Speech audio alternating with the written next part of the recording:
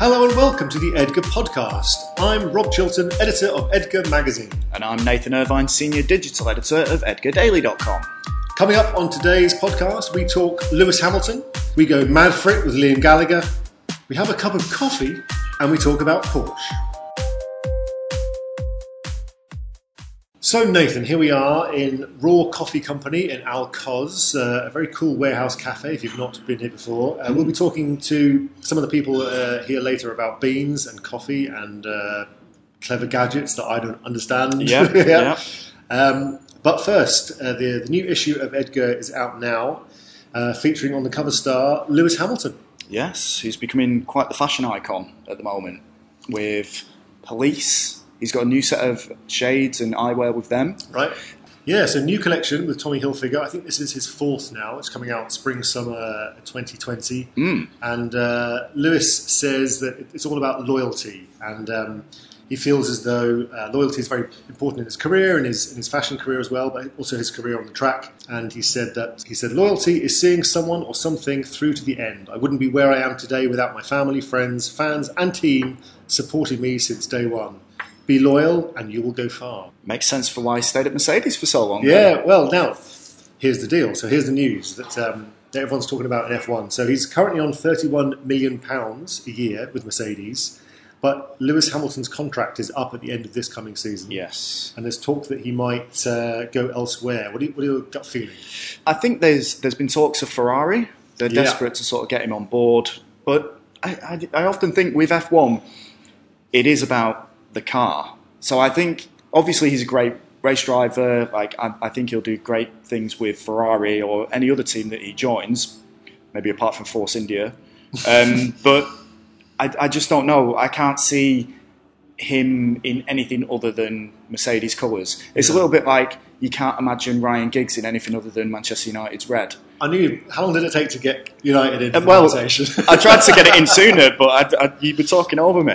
And also, Lewis Hamilton is 35. So I know F1 drivers. Yeah. He turned 35 in January. So you've got to be thinking he's in maybe not the winter of his career, but certainly in the autumn. So would it not be, does he want one more big payday before he quits, or does he just want that stability? I guess it depends, as you said, it depends on the car. If Mercedes keeps giving him a great car, why would he go anywhere else? Exactly, and now he's still winning, and you've just rolled out the comment or quote from him about loyalty. So if he does move on now, then it goes against everything he's just said. Right. But I don't know. Let's see what happens. It would make things very interesting in F1, and maybe he does want a new challenge to see if he can do it in a different car. Yeah. Who knows? And of course, he's on the cover of EDGAR this month because March the 15th is the start of the F1 season. It starts in Melbourne, Australia, and Lewis Hamilton is going for his 7th world title. That would bring him level with Michael Schumacher. Yes, Liam Gallagher is coming to town. He is, and interestingly, you did a little thing in the magazine about the things that you need to know. 17 things. 17 random things. Why don't you pick a number and I will read out one of the random things about Liam Gallagher. Okay, 7. He has a fear of mice. What? Exactly. Liam Gallagher, tough guy, not afraid of everybody, rock and roll star. Yeah. He's afraid of little mice. Right, okay. Who knew? Who knew that? 10. Liam Gallagher's childhood nickname was Weetabix because he ate so much of it. Right, okay, yeah. Definitely can understand that, being from a northern town. Right, okay. 2. Liam does his grocery shopping in Waitrose supermarket. No. Which, if you're not his big shop. If you're not too up on the shopping scene, people, Waitrose, quite a posh supermarket. Liam Gallagher came from a pretty rough part of Manchester. He's come up in the world. I'm not having it. I think he's an Asda man. Or Morrison's. 8. Okay, he can't drive. Which I guess is fine if you're a millionaire rock star because you have people, don't you? You have chauffeurs and drivers. Interestingly, in his latest video, he is the chauffeur for Eric Cantona. Ah. So, he wouldn't have been able to drive him anywhere. Must be one of those flatbed trucks they have in the movies where it's all just fake driving. Yeah. To be honest, I don't even think it shows him driving away. I might be wrong, but yeah. It's the wonder of television. Yeah. Do you know what's interesting about Liam Gallagher is that when they were at the height of their fame, or when Oasis were at the height of their fame, it was always seen that Noel was probably the one that you would go for a drink with. Right. Like, he seemed like the more approachable, friendly one, whereas Liam, you know, like a Rottweiler, might attack you. You never know what's going to happen. But he's transformed via social media into this everyman person that people just love now, and he's a great comedic feature on Twitter, on Instagram. He does a lot of like talking head stuff as well, and he just seems to be like a really nice bloke now. I totally agree, and I think obviously back in the 90s it was an act, and you know he was just going 100 miles an hour. So I think that was his persona, and I get that. But I think you're totally right. As he's gotten older, he definitely seems like he's mellowed, and he admits to his mistakes. He looks great. He looks better now than he does when he was 23. It's just like he's lost all that sort of puffiness from his face, and his style is always great. His hair is good. By the way, his hair hero is Bruce Lee. Right, okay, I can see that. I think a lot of people have Liam Gallagher as their hair hero. He has got good hair. He has, very much so. We're joined today on the podcast by Steve Chalmers, who's the editor-in-chief of Yachts Magazine. Hello, Nathan. Hello. And you did our recent Porsche Panamera 4S Sport Turismo review. I did indeed. I spent 2 glorious days in Dubai and Sharjah. What are your favourite 3 parts about driving the Porsche? Well, the first one, Nathan, is probably the fact that when you're sitting in that driver's seat behind the steering wheel, you're in a Porsche. You don't realise that it's a shooting brake. You don't realise it's got an estate behind you. You think you're in a sports car. What is a shooting brake? Oh, shooting brake. Wow, that's a good question. But the modern shooting brake, the original shooting brake, was a horse-drawn carriage that people of extreme wealth would take with them hunting. Okay. But in the 70s and 80s and even the 90s, it became basically a sports coupe estate. Right. So a coach builder would take, say, an Aston Martin, and they would graft an estate part onto the back of it. Right. So okay. it's basically a sports estate. Right. And it was very popular in the 80s and 90s, and then Volvo, Mercedes, and Porsche, all 3 of them have brought it back, and it's going to get more popular. Okay. It just gives you more space, gives you the performance and the looks, but with space to keep your golf clubs. Cool. And your second favourite part? Oh, this is a good one. It's got to be the fact that it's a Porsche. It's got that badge. It's got that esteem. I mean, me and Reggie, photographer, went to Jebel Ali, trying to get out of the way to photograph it. We parked up a little gravel bit, out the middle of nowhere. Then all of a sudden, Ford F-150 pulls up with a guy in it. Yeah. Gets out, wants to have a look. I mean, he just generally wanted to have a look at the car and have a sit in it, and you wouldn't get that with a normal photo shoot. Yeah. So it was the star power of the Porsche. He'd seen it. Yeah, he drove past, saw it, did a U-turn, come back, and then just had a chat with us. Right. And it was like really nice because we were doing a job. Yeah. And at the end of the day, we were working, and he wanted to come and have a look at. You know, it's a Porsche. It is a sporty looking, low. It's really low. Yeah. It's a big car, and it looks like a Porsche. And it turns people's heads. Maybe you just guaranteed another sale with the Panamera there. I also have 10% commission. And what's the last thing that you loved about it? This is the fun bit. For the photo shoot, we took it up to the Autodrome. Right, and Porsche laid on a test driver for us. Excellent. And it was basically, right, what do you want him to do?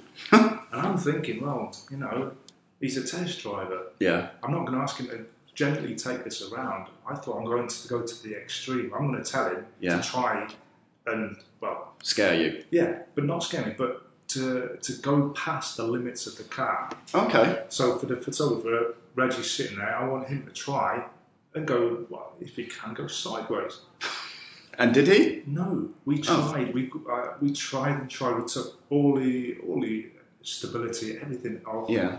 He was driving it badly, if that makes sense. Okay, yeah. As bad as he possibly could to try and get this thing going sideways. Forced to step out, and we couldn't do it. We tried hard, even on some of the really tight bands. We wouldn't do it. The 4-wheel drive, the tyres, everything works so well. You can't. So here we are with Matt Toogood. He is the CEO of Raw Coffee Company. Hi, Matt. Hi, how's it going? Very well, thank you. We're here in your beautiful warehouse cafe in Alcoz. And I heard you order your coffee just a second ago with a colleague there. What do you drink? Right now I'm going to have an AeroPress made with a natural Burundi coffee. But one of our guys was reading up the other day and came up with this new way of making an AeroPress. And it came out so amazingly well that I just want to try it again. I've tried it 3 or 4 times and I'll see if you can repeat it. How was it? What was the method that you used? So normally what you have to do with making a coffee is your grind size is really, really important on how much of the coffee is extracted into the cup. So this is a really freaky method where we grind it super, super, super fine, even finer than espresso. Right. And then we hit the water just for a few seconds, take a super concentrated, so imagine like a super concentrated espresso, and then just add hot water to it. So really, really different, not being done normally, but the flavour profile on this particular coffee is like deep molasses, and then it's got like this chocolatey note that goes on top, and then it sort of dances with a little bit of crisp apple on top of that. So, sounds amazing. Yeah. And how many coffees do you have on a normal day? I start my day with at least 2 double espressos. That's one after another. Okay. That's just to get me going. And then I'll probably drink another 2 of those and then probably a couple of brewed coffees during the day. And what happens if you don't have coffee in a day? Like, when was the last day you had 0 coffee? Quite often. If I'm not at work, I'm kind of one of those people that if it's not going to taste really good, I won't have it. I'd rather not have coffee than have something that doesn't taste really good. So how has the coffee scene changed in Dubai since you started out? Oh, wow. How has it changed? Coffee has completely changed. So when I first moved here with my family, just coming up 12 years ago, I went into a deep depression because I realised that there was no fresh coffee. Right. I remember going to Spinney's in Jumeirah and seeing a can of Illy on the back of the shelf. There was one can. It was 13 months old. Wow. And I got so excited. I rang my wife and said, I found 250 grams of coffee. Right. And then from then on, we literally, people would ring up saying, oh, we're coming by Dubai. Can we bring you anything? Yes, coffee. Right. How much would you like to bring? How much weight have you got? Okay. And we would just literally order from our favourite roasteries as much weight as they could carry. And were there any coffee shops around at this time? There was coffee shop. There was Gerard's, right, near Magrudy's. Yeah, really popular. I tried there once, not my style. Yeah. There was Lime Tree. Okay. And coming straight from Auckland, I kind of went into Lime Tree and went, I want to go somewhere different. This is Ponsonby. This is a great version of Ponsonby in Dubai. So there was a few little places, but not really. When I met up with Kim, I started buying beans from her because she had just started the roastery. Okay. And she's your business partner? Yeah, she's a business partner now. So she was doing it, and of course, I knew everything. I started to tell her that she could roast better, and the typical customer that we have. But if we look back now, what ended up happening as soon as we started making fresh coffee in town, anybody who'd had fresh coffee before suddenly was just craving. That was it. And that's the number one key, really, is it's got to be fresh. Yeah. I cannot imagine that those were the only coffee shops around, because now in Dubai it seems like a new cool cafe opens up every 10 minutes. Yeah. I mean, do you find that the competition has really intensified lately? Okay. I don't know if my facts are 100% correct, but I do know, say, if we look about 3 years ago, there was about 3 roasteries in town. Right, yeah. Right? Today there's 54. Right. Really? In 3 years. Right? That's roasteries, that's not cafes. Okay. Right? The good thing and the bad thing about the coffee industry is that we can look at the rest of the world. We actually have a crystal ball. We can see what's going to happen. Okay. So the most popular thing at the moment is for cafes to think, we'll start roasting our own coffee, which is a really cool idea. Here's my coffee. Yeah. Here's your AeroPress. Yeah, thanks, mate. Enjoy. So it's, let's set up our own cafe, let's start roasting ourselves. But one of the things that's interesting is that it takes about 12 minutes to roast a batch of coffee. Okay. So say you've got a roaster that does 5 kilos, right? And a normal cafe, small cafe, might use 1 to 2 kilos of coffee a week. So you're going to be roasting 24 minutes a week, right?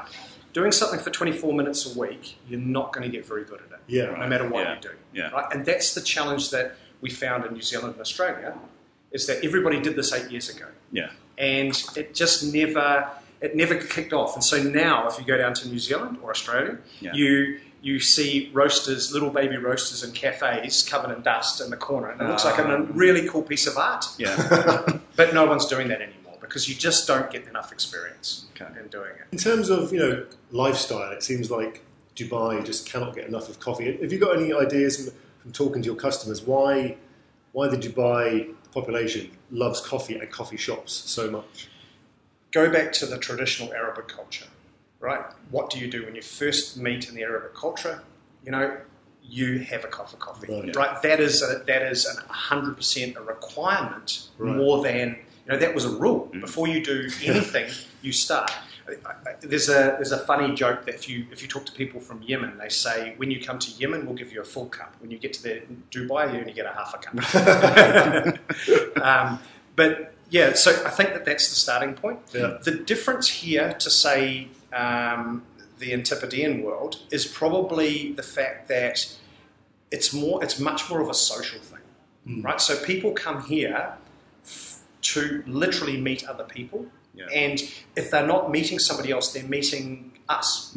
We have regular customers every day where 4 or 5 of us will go and have a quick conversation with one of those customers about how they're doing, and that's their social part of their day. And they'll sit on a coffee for half an hour, whereas at home, we would probably, go in there, we'll bang an espresso down in 5 minutes and then back to work. Yeah. You talk about keeping the place open so you can ask questions. There are some very complex coffees on your menu. Yes. Do you think people are still today a little bit, intimidated by all these fancy words and fancy machines, things like that, or are people getting more educated? I think that has been the fault. If there's any fault in the development of specialty coffee over the last 5 years, is people trying to exclude people, in the sense that they're trying to make it, look at me, I am weird and wonderful, and I've got the special coffee that you don't understand. Right? Look, it's brown beans. And it is really difficult because there is so much about that little bean that people just don't understand. And I'm learning, literally I learn something new every day. Like this coffee I'm drinking now, it doesn't make sense. All the rules have been broken to make this coffee, but it tastes amazing. Okay. So, yes, there is a whole bunch of complexity and people can learn that, but you don't need to. I mean, I say to somebody, the best cup of coffee is the one that you like. Yeah. Right? Yeah. Don't let anybody tell you that this one's better than that one. Yeah. I mean, I can. I mean, I'm qualified to actually give you a grade on a coffee, right? So that's what I've got. But if you don't like it, it doesn't matter. I felt almost embarrassed asking for a cappuccino today. Why? Because I thought, I should be having something in a test tube. Look, well, we've got to ask the big question, haven't we? Go ahead, Nathan. Braver man than I. The burning question. There's a lot of different opinions on this. Yeah. But who is responsible for the flat white? Is it New Zealand or Australia? It's super easy. Bear in mind that we can't go on for an hour on this. Okay. It is super easy to answer that question. It's obviously New Zealand, and I can probably isolate it down to the region of cafes that actually did it. Just to clarify, where are you from, Matt? New Zealand. Okay, right. But there was a collective of cafes down in Wellington, and there was also a collective of cafes in Auckland, and it either came from one of those two little things. Yeah. So in New Zealand, we call an espresso a short black. Right, we call an Americano a long black, right? Flat white came naturally from there. Remembering New Zealand was a nation of tea drinkers, we didn't like the cappuccino, we didn't like that big foamy monstrosity, so New Zealanders were always saying, just coffee with milk, but like just make it a flatty, just don't put the foam on top, just make it a flatty. So there was a collection of coffee shops just down by the Basin Reserve, that were probably the place where the flat white came from, and then it would have merged when someone went on a holiday to Auckland. What kind of year are we talking about here? We would have been talking probably mid-80s. Is there a good flat white here? Yeah, pretty good. In fact, our main blend that has been on the menu since the day we opened, called Working, it was actually built for the flat white. It was actually designed to be a flat white. That's the bean that I get. Working. There we go. We are joined now by barista here at Raw Coffee Company, Purity Wangari. You are from Kenya, Purity. You've been working at Raw Coffee Company for 5 years. Yes, I have. Is it a fun job? Oh, very fun. Yeah? Yeah, that's why I'm still here. Well, that's good. Yeah. Well, we've got some quick fire questions that we're gonna ask you Okay. from your position as a professional barista, Okay. and hopefully you'll be able to help our listeners to be better coffee makers. Okay. So here we go. So what are the common mistakes that people usually make when they're making coffee at home? That's a very nice question. Yes. And it's something people do, but some of them actually don't know they do it. Mm-hmm. I would start with quality of the bean. Okay. So people really go for expensive machines. Mm-hmm. Then they end up buying coffee even sold in a supermarket. Yes. Yeah. In open tons. Mm-hmm. So for me, I will start by the quality of the bean. Mm-hmm. This means when you're buying coffee, always check the production date. So by checking the production date, you will know how fresh the coffee is. Mm-hmm. It plays a really big role because if you're buying fresh coffee, then meaning it will have more flavors and it tastes better. Right. So number one is quality of the bean. Mm-hmm. Second point is if you're having a brewed coffee, meaning 98% of the coffee is water. Mm-hmm. So always go for filtered water. Right. Yeah. Another thing is the grinding size of the coffee, because we have a range of customers who enjoy coffee from an espresso to a cold brew. So most of the time they'll just walk in and be like, grind for me this coffee. Right. Then what will I ask as a barista is, how do you normally have your coffee? Right. So they go an espresso. So Good. I'll know I need to grind it for an espresso grinding size. So always choose a good grinding size, depending on which coffee you're having. Okay. Another thing will be the temperature of water. So when you're making coffee at home, you really need to understand at which temperature of water does coffee taste best. Yeah. Because it actually plays a big role. People don't know because maybe at home you will use this kettle that really takes your water up to 100 degrees. Yeah. But coffee doesn't really taste that good when the water is very hot.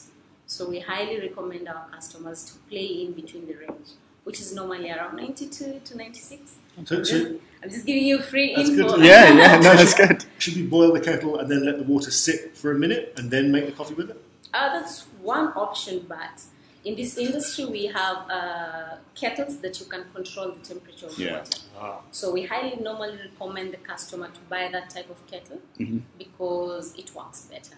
Okay. That's what I do at home as well. I tend to just leave it, but I know that I need to buy new equipment to get the best out of the beans. Yeah, and that we've covered mostly is when you're having, let's say, a brewed coffee at home. Yeah. Let's go to customers who really enjoy an espresso or a milk-based coffee. Okay. So most of them really don't know the proper ratio. So let's say you're making a shot of espresso. Yeah. You really need to understand the ratio between the coffee and water for you to get that balanced shot of espresso.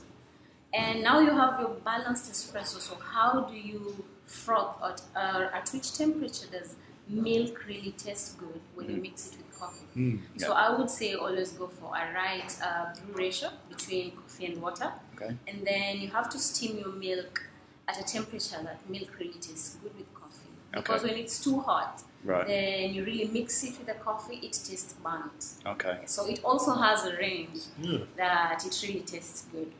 Excellent. And what is your go-to coffee when you're at home? So what do you like to have on a Friday or Saturday morning? That's a good question as well. I'm normally an espresso person. Okay. But now when I'm home, I don't have the luxury of having a fancy machine like the one we have here. So I normally resort to having a brewed coffee. Okay. And I have an AeroPress at home. And I prefer an AeroPress because I don't really need much, because it's that gadget that has everything in one. So you just buy a metal filter, then you're good to go, because it has a scoop and then it has measurements on the side. Yeah. So when you have an AeroPress, you don't need to buy anything else. You just need water, coffee, and an AeroPress. And it tastes good, and you can make it in different ways. Let's say I want a stronger cup of coffee, then I can play with the ratio. If I want more body, I can play with the grinding size. So I would always go for a brewed coffee, and my choice will be an AeroPress. Okay. Can I ask a stupid question? Is the AeroPress the same as a French press? No. Not really. Right. Not at all. Okay. Oh, Rob. Because Oh, dear Rob. Oh, dear Rob. This is what I'm learning. he doesn't drink coffee much. No, so I have a French press. You have a French press. And I wondered if an AeroPress was another name for it. No. AeroPress, I think, was invented by the same guy that made Frisbee. Really? Yeah. Good fact. That's a good fact. It might be wrong. I've not checked it, so who knows? It sounds good now. But this brings us on to the next question, which is, what 3 things would you say that someone should own at home to become their own sort of barista? So AeroPress would be one of them. One, yeah. Yeah, you can say an AeroPress, but not everyone will enjoy an AeroPress. Oh, okay. Yeah. Fair. But at the top of my head, I would definitely have a good kettle. Mm-hmm. So a kettle that I can control the temperature of water. Okay. Another thing I would recommend is a scale. Right. So those 2 things, I will keep them constant. Have a scale, have a kettle. Yep. Then depending on how you enjoy your coffee, especially let's say brewed coffee. So some customers go for strength, some go for taste and flavor, some go for the body of the coffee. So depending on what you really enjoy in coffee, then you can choose which type of method you will prefer. So let's say you enjoy high strength coffee, you enjoy the strength of the coffee. So I would recommend for you to buy a siphon. Okay. Then let's say you said you have a French press at home. So most of the time when you're making a French press, you get more body in your coffee. The mouthfeel, the texture of the coffee is high. So let's say you're a customer who enjoys more body in your coffee, then you go for a French press. Let's say you enjoy a clean cup of coffee, more flavors. We recommend either a Chemix or a V60. Okay. Yeah. Okay. Did you write all those down, Rob? Yeah. Off to the supermarket now. Yeah. The last question, Purity. What's your favourite bean? My favorite bean. Well, I hope I don't really sound biased. You're guessing it's Kenyan. I do enjoy a natural process Ethiopian coffee. Okay. Because I'm just that person who enjoys the floral and fruity kind of flavor. Yeah. Yeah. So why I would go for a natural process? It's because it's more sweet and has more body. There we have it. That was the EDGAR podcast. Thank you so much for listening. The new issue of EDGAR is on the shelf now. And don't forget to check edgardaily.com.